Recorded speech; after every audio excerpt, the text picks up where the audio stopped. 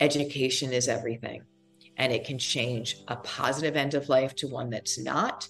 And it can change how much money I spend to spending little. And it can change impacting the planet in a beautiful, healthy, enriching way, or contributing to the unhealthy state that it's in. I'm Suzanne O'Brien, former hospice and oncology nurse, and now the founder of the International Doulagivers Institute. My life's purpose is to teach others how to care for those at the end of life.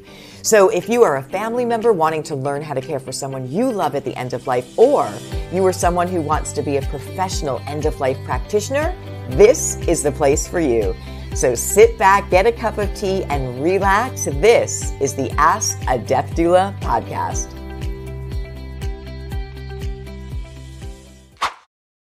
Hi, everyone, and welcome to this episode of Ask a Death Doula. My name is Suzanne O'Brien. Thank you for being here. A reminder that the live learning lab workshop with the 9-choice advanced directive is coming up soon. And if you would like to be part of that, the link is below. Welcome again. This is again the 9 choices advanced directive doula-giver document announced. And I'm going to go through quite a few of these choices. And I want to tell you this right now, that if there's one thing, and I think about this so much of the time, if there's one thing I could do, I could convey, I could teach that'd make the biggest difference for people in the world, what is it? What I always ask, what is the biggest need? What is the biggest impact that I can make? And it's this. It's planning ahead, and it's knowing the important choices that you need to make ahead of time, so that you have that good death, that complete start to finish end of life that is the most positive possible.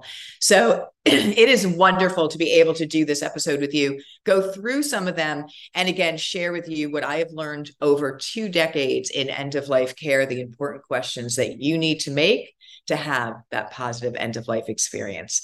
So welcome. The first thing that I'm going to do with you is I want to talk to you about a few what I call doula-giver pearls surrounding advanced directives.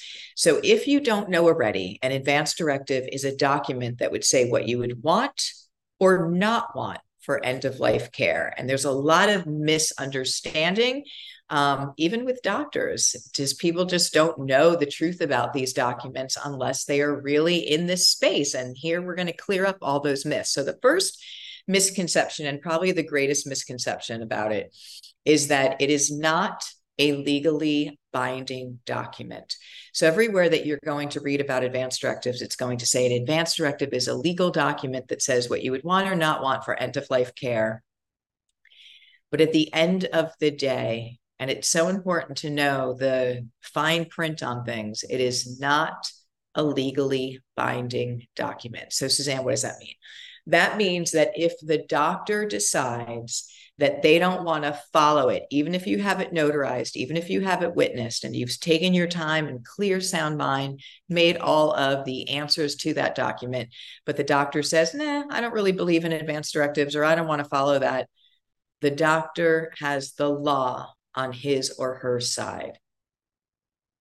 This has really been an eye-opener, a very sobering awareness and moment for people. So they would say, well, then why do I do them? Why do we even have them? So I'm going to share with you some facts of why the advanced directive was created. The advanced directive was actually created to protect doctors. I know, it sounds crazy. It was created to protect doctors. So if they followed what you are asking, the family can't sue them. How do I know all about this? I am a former hospice and oncology nurse. Hospice is end-of-life care nurse. Oncology is cancer care nurse. I had a patient in the cancer unit. They were dying. They were very advanced. And the doctor kept wanting to do this surgery and this medicine, and really kept pushing the patient and the family to do the next thing, the next thing, the next thing. And the family and the patient said, I don't want to do anymore. I want to go home. And they needed to go home and be kept comfortable. And the doctor was like, no, we're doing this surgery tomorrow morning. And the family was like, what can we do? So here's the thing. When you paint this picture of a family that has somebody that they love so very ill and close to the end of life, and you've got a doctor who is having them do treatments and surgeries that they don't want to do, and you're stuck in what can we do? And so I was the nurse, and I had to ask questions and say, here's the advance directive. They're saying they don't want to do this. What can they do? So I finally had a call. This was in New York State. I called the highest level of estate planning attorneys in Albany, New York. And you know what I was told? I said, this is the situation. The doctor wants to do the surgery. The family wants to go home. What can the family do? They have an advance directive. They say, oh, well, that doesn't mean anything. I said, what can they do? Do you know what they told me? They said the family can get a restraining order against the doctor. Now, that's complete nonsense. This family has somebody they love dying. They're going to go try and get a restraining order against the doctor. So we need to clear up a lot of this information. I do have an answer for you, by the way. I'm not going to leave you hanging with that. We're always going to, at Doulagivers, come up with what we can to find answers and solutions to the issues that are about here. And we have one for you in regards to that scenario. However, you need to understand that at the end of the day, the advance directive is not legally binding, so that you need to know that there has to be what I call a secret weapon, a Doulagivers pearl, and that is called the POLST form. The POLST form is a legal medical order that needs to be followed. And what that is, it's POLST, P-O-L-S-T. It stands for Physician Order Life Sustaining Treatment. And this is a form that can be filled out when there is a serious illness. So it can't be done in way advanced times. But I want to tell you this, that the questions that are in the advanced document, okay, so the advanced directive document that we have for you and many others are going to have very similar questions. So you want to take your time to fill out an advanced directive, but you also, when the moment comes that you can then transfer it into a POLST form, you want to make sure that you do that, because that is a doctor's order and it's a legally binding order, and the doctor must follow it. So that is your secret weapon to make sure that all of your wishes are honored, is the POLST form. So understanding that is the first step. So let's talk about who should have an advance directive. It's recommended that everyone 18 or older have an advance directive. And we know we're not going to get people 18 years old to do it usually, but we also know that accidents happen and death does not only happen to the elderly. So it's really important that we do think about what we would not want and what we would want, even at this earlier age. So one of the things that we want to say is that it's recommended, and it's one of the best gifts that you can give to yourself and your families. And if you can understand at least what the wishes are of loved ones or what they would want, and I would say this, I don't really know anyone individually or independently that would want to be just kept on a breathing tube for years and years and years. But these accidents that happen, like with younger people, and they're put on breathing tubes, but they're brain dead, they can stay on those breathing tubes for a very long time. It's very helpful if you've articulated to your family, even just a young one in that sense, if anything were to happen like that, I would not want to be sustained on a ventilator or a breathing tube. So again, it's recommended 18 and over, but I don't think we're going to get too many 18-year-olds to do it. But I will tell you that it's one of our responsibilities as adults. It's one of our responsibilities is to make sure that we know our wishes and that we articulate them to our families, because it's not fair to leave it up to them to decide. First of all, they're going through enough already, but second of all, they probably will not agree. I'm sure they won't in a unanimous way, but you probably won't get what you want if you don't share what you would want. So it's one of the most important things to do. So let's talk about pearls of healthcare proxy. So an advance directive is a document that has two major parts to it. One is a living will, which would say what you would want or not want for end-of-life care. And the second part of it is a healthcare proxy. And a healthcare proxy is the person that is going to speak your wishes for you if you can't speak for yourself. So it's your wishes that you've talked about in the living will, what you'd want or not want. If you can't speak for yourself, your healthcare proxy is the person that you've designated to speak what you've already chosen. Now, here is the Doulagivers Pearl with healthcare proxies. One of them. I'm just going to give you one across the board here. If you, again, are going to read online what a healthcare proxy is, I will bet 9 times out of 10, if not higher, it says that a healthcare proxy is the person that you assign or designate to make medical decisions for you if you can't make them for yourself. And that's not true. And let me share why. And there's a big difference here. They're not making the medical decisions for you. They are speaking the decisions that you've already made if you can't speak for yourself. And why that is such an important difference to understand is because I've had, people that I've counseled and coupled, and, I've had elderly families that say, well, I'm his healthcare proxy and I'm so nervous because I don't know if I can do it, Suzanne. I don't know if I can make medical decisions for him. And number one, there's a couple things I want to say about that. Number one, you're speaking the wishes that he's already chosen. But number two, if you are that uncomfortable in that space for whatever reason, even if you are the spouse, you should not be the healthcare proxy. It does not need to be a relative or a family member. Making somebody under that stress, number one, is unfair to them. Number two, you're probably not going to get them to advocate for you. I'm just letting you know, it's not that easy to catch doctors and to let doctors know what person wants or not want. It's really intense right now. So for so many reasons, not having them be it if they can't, but knowing the difference when you're asking somebody to be your healthcare proxy, you are articulating what you are choosing and telling them why you're choosing what you're choosing. And if they are comfortable with that, if they're like, okay, I get it. Yeah. If you're brain dead, you have no quality of life. Of course you don't want to be on a breathing tube. I could say that for you. I could speak that for you. Then that's a home run.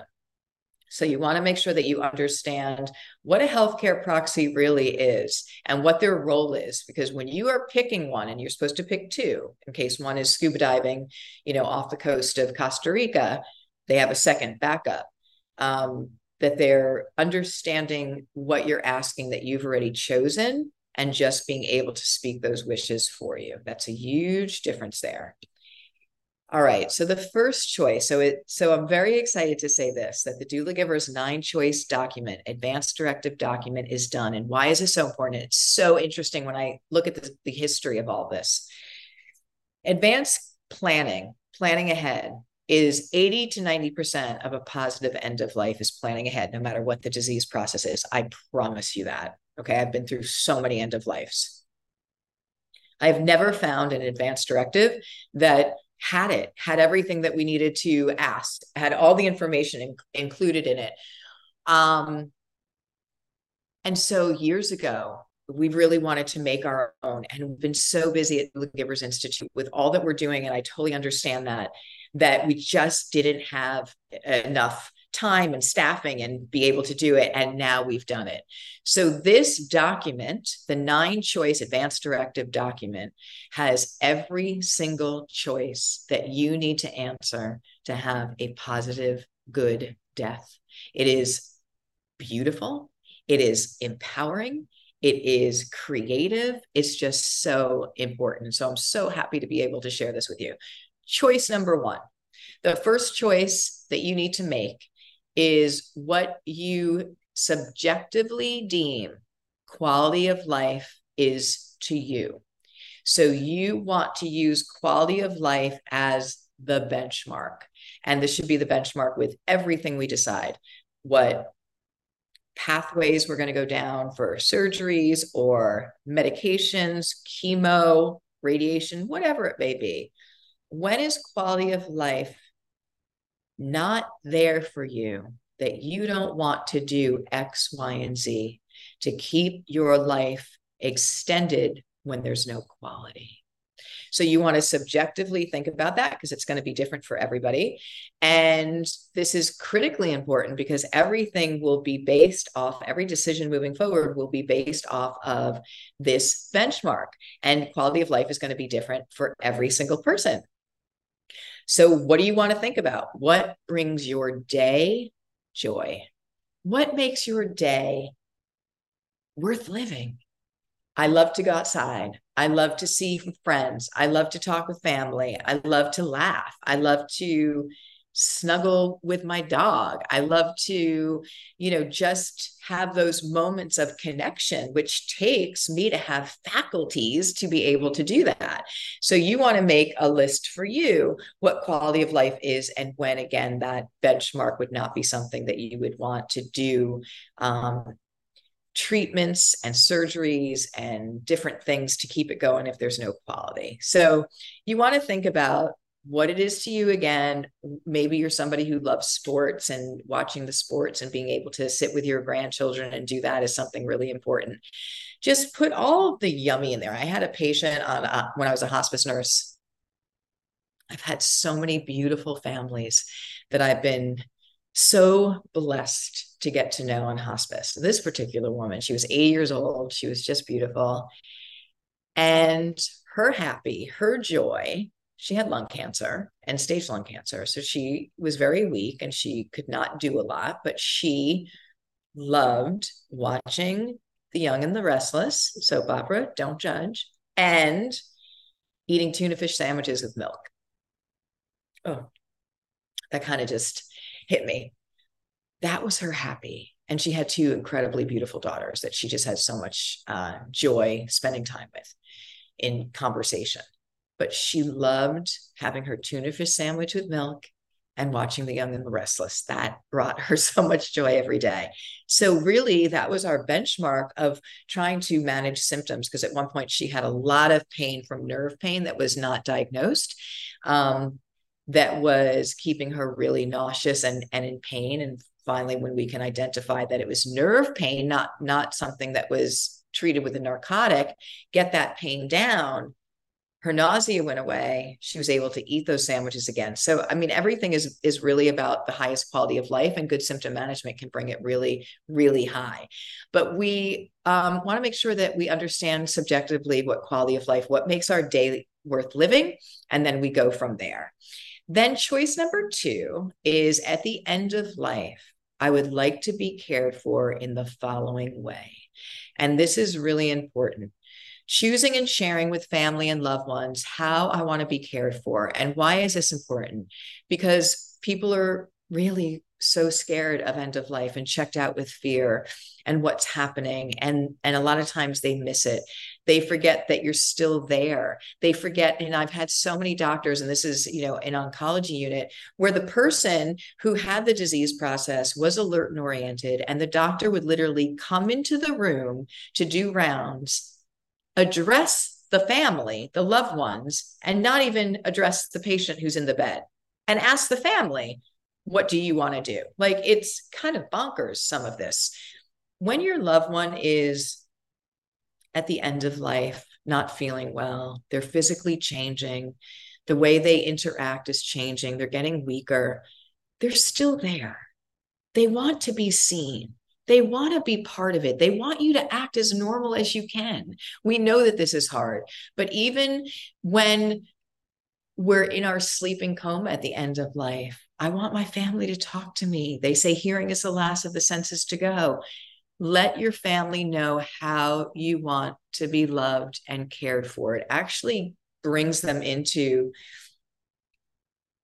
a very safe, loving space, almost permission to know what to do, because you're the one and you're guiding them.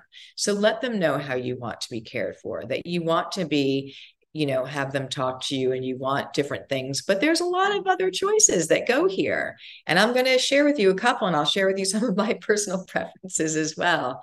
How comfortable do you want to be? I'm going to say, pretty darn comfortable. There's no reason for anyone to be in high levels of pain. You don't have to be knocked out, but maybe a pain of, again, what's recommended, a 4 or below. I even like a 3 or below, knowing it's there, but it's not taking my every thought to get through every minute.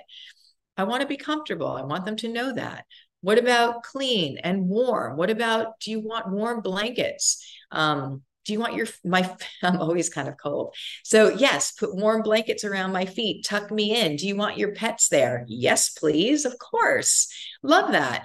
Do you want visitors? And how long do you want visits? And who do you want? Like, these are, again, things that bring back control. A lot of times my patients have told me that they don't want a ton of visitors at the end. but they're too weak to say any different. And so controlling this is really important in a beautiful, loving way.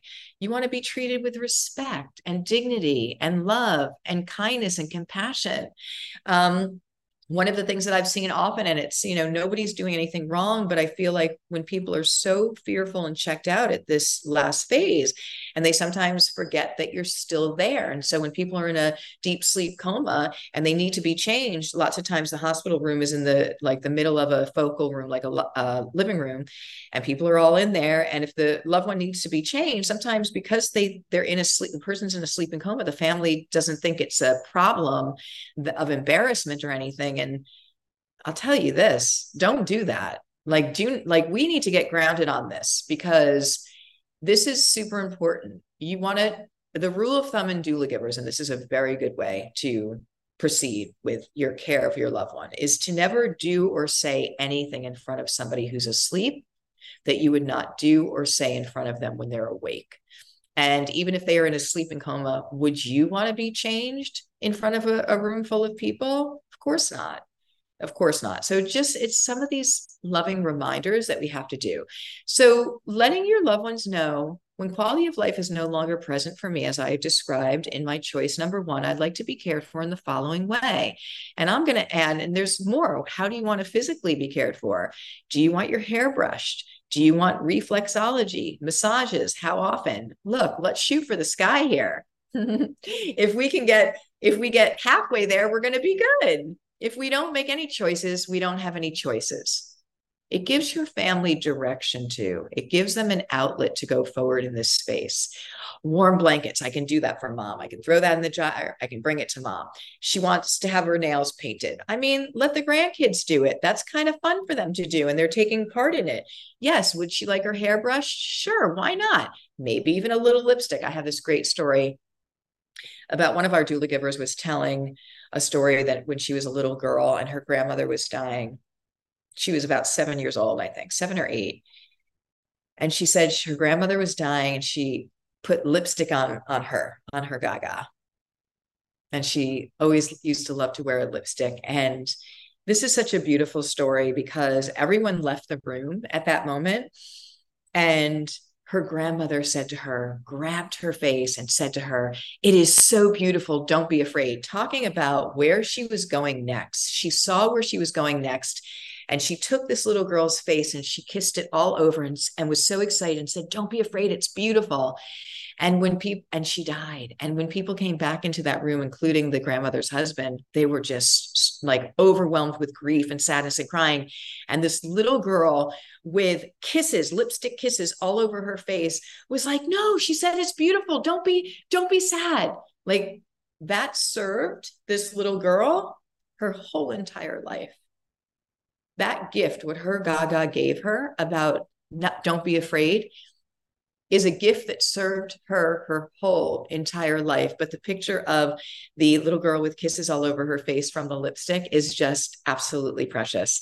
So make it specific. What do you want? You can have everything you want. And I say, more is better, because if we can get halfway there, but I think we can even get more than halfway. Maybe we can get 75% there. It also gives directions to your family. Choice number 3 in the 9-choice advanced directive document is the person I choose to speak my wishes that I have already chosen if I cannot speak for myself is. And a Doulagiver's pearl here for the healthcare proxy is, please note that there are different names for healthcare proxies depending on where you live. Sometimes it's a healthcare surrogate called a healthcare surrogate. Sometimes it's called a healthcare power of attorney, which gets incredibly confusing for people because they say, "No, I have a power of attorney already." And that's a power of attorney for their material things. That's not a healthcare power of attorney. So it's really, again, the healthcare proxy. And it's important for us to know that there are some different names depending on the state in which you live in. But understanding the key role in the healthcare proxy's role is to speak the wishes that you've already chosen for yourself if you're not able to speak. They're not making the decisions for you. Now, choosing the right person to speak your choices that you have already made if you cannot speak for yourself or are too weak is so important. What you need to have somebody who's an advocate. You need to have somebody who is able to be comfortable fully comfortable with your choices, if they are wavering at all with, oh, I don't know if that's the right decision not to put mom on a feeding tube or a breathing tube, that's their stuff coming up. And I get it. We all have it. But it's not yours. It's theirs. And a lot of times people project their fears and what they would want on others. So you have got to make sure that your healthcare proxy is very comfortable with the choices that you're choosing. And the best way to do that is to be clear about what you're choosing and why, and use that quality of life as a benchmark. Yeah, very important. So take your time and think about who may be a great healthcare proxy for you. Meet with them, share what your choices are in the 9 choices document, explain why you are choosing what you're choosing. Let them ask questions. Let the fear come out now. And again, making sure that they're comfortable with your choices, because it's not always easy. It's not always easy to talk to doctors about these things. Sometimes they have their own ideas. So you have to have somebody who has a good, strong muscle with advocacy and is not wavering about what you're asking. So here are some Doulagiver pearls with healthcare proxy. Does not need to be a relative. Okay, so that's important. It does not have to be a relative. Does need to be someone 18 years or older. That makes sense, right? Does need to be someone who is comfortable with what you are choosing, and preferably someone that lives in close geographical distance so that they can catch the doctor on rounds in the hospital. You want to pick a primary healthcare proxy and then a secondary one for backup. So again, I will always say you don't have to have it, but if somebody's in close geographical proximity or is willing to come to the area, if need be, because doctors run in and out. They do rounds in 5 minutes once a day, sometimes in that place. It is very hard to catch them. So to be that healthcare proxy and try and get them, you got to get them if you want to make sure that they're knowing what the wishes are that this person wants you to advocate for. So it's not the easiest thing to get done, but there should be again, your secret weapon, if I'm going to stress this fact, is the pulsed form that had been done when a serious illness arises, and it's now in the chart, and it's a medical order that the doctor has to follow. That is your secret weapon there. All right, choice number 4. What do you want your family and loved ones to know? So what do you want them to know? I have this great thing that we're doing and that I share is write love notes. What's a love note? A love note is something that, when you have this beautiful thought of a family member, or maybe you had a visit with your son and you did some really special things and had some great laughs, and you just jot down about that and just leave it for when you're physically not here anymore. You can even send it to them for sure, but I definitely love notes to be left. And also to say it now, but also, you can't say it too much. You can't tell people you love them, thank them, whatever is on your heart too much. But this is our moment. So when we are in a place that we're thinking about the end of life, what do you want your loved ones to know? Share what you feel in your heart. Usually it's a thank you, it's a forgive me. Maybe it's an I forgive you. Maybe it's all of the above. Why is this so important? It is a huge gift to them to have insight on how you feel. So let them know how you feel. Tell them everything that you want to tell them. We don't know when this window of opportunity will close. And I want to share this. Don't wait. Don't wait for end of life for these conversations. Do it now. Do it today. Call your loved one. Say, I just want to thank you for being my mom, being in my life. So here are some examples. I love you. I forgive you. Don't be afraid. Don't be sad. So many people at the end of life tell me that they are so upset of how sad their loved ones are. Yes, this physical body is leaving, but they don't want them. They love them. They don't want them to be sad. I'm sorry if I ever hurt you. Look, let's be honest, life, we do the best we can with where we are at the time.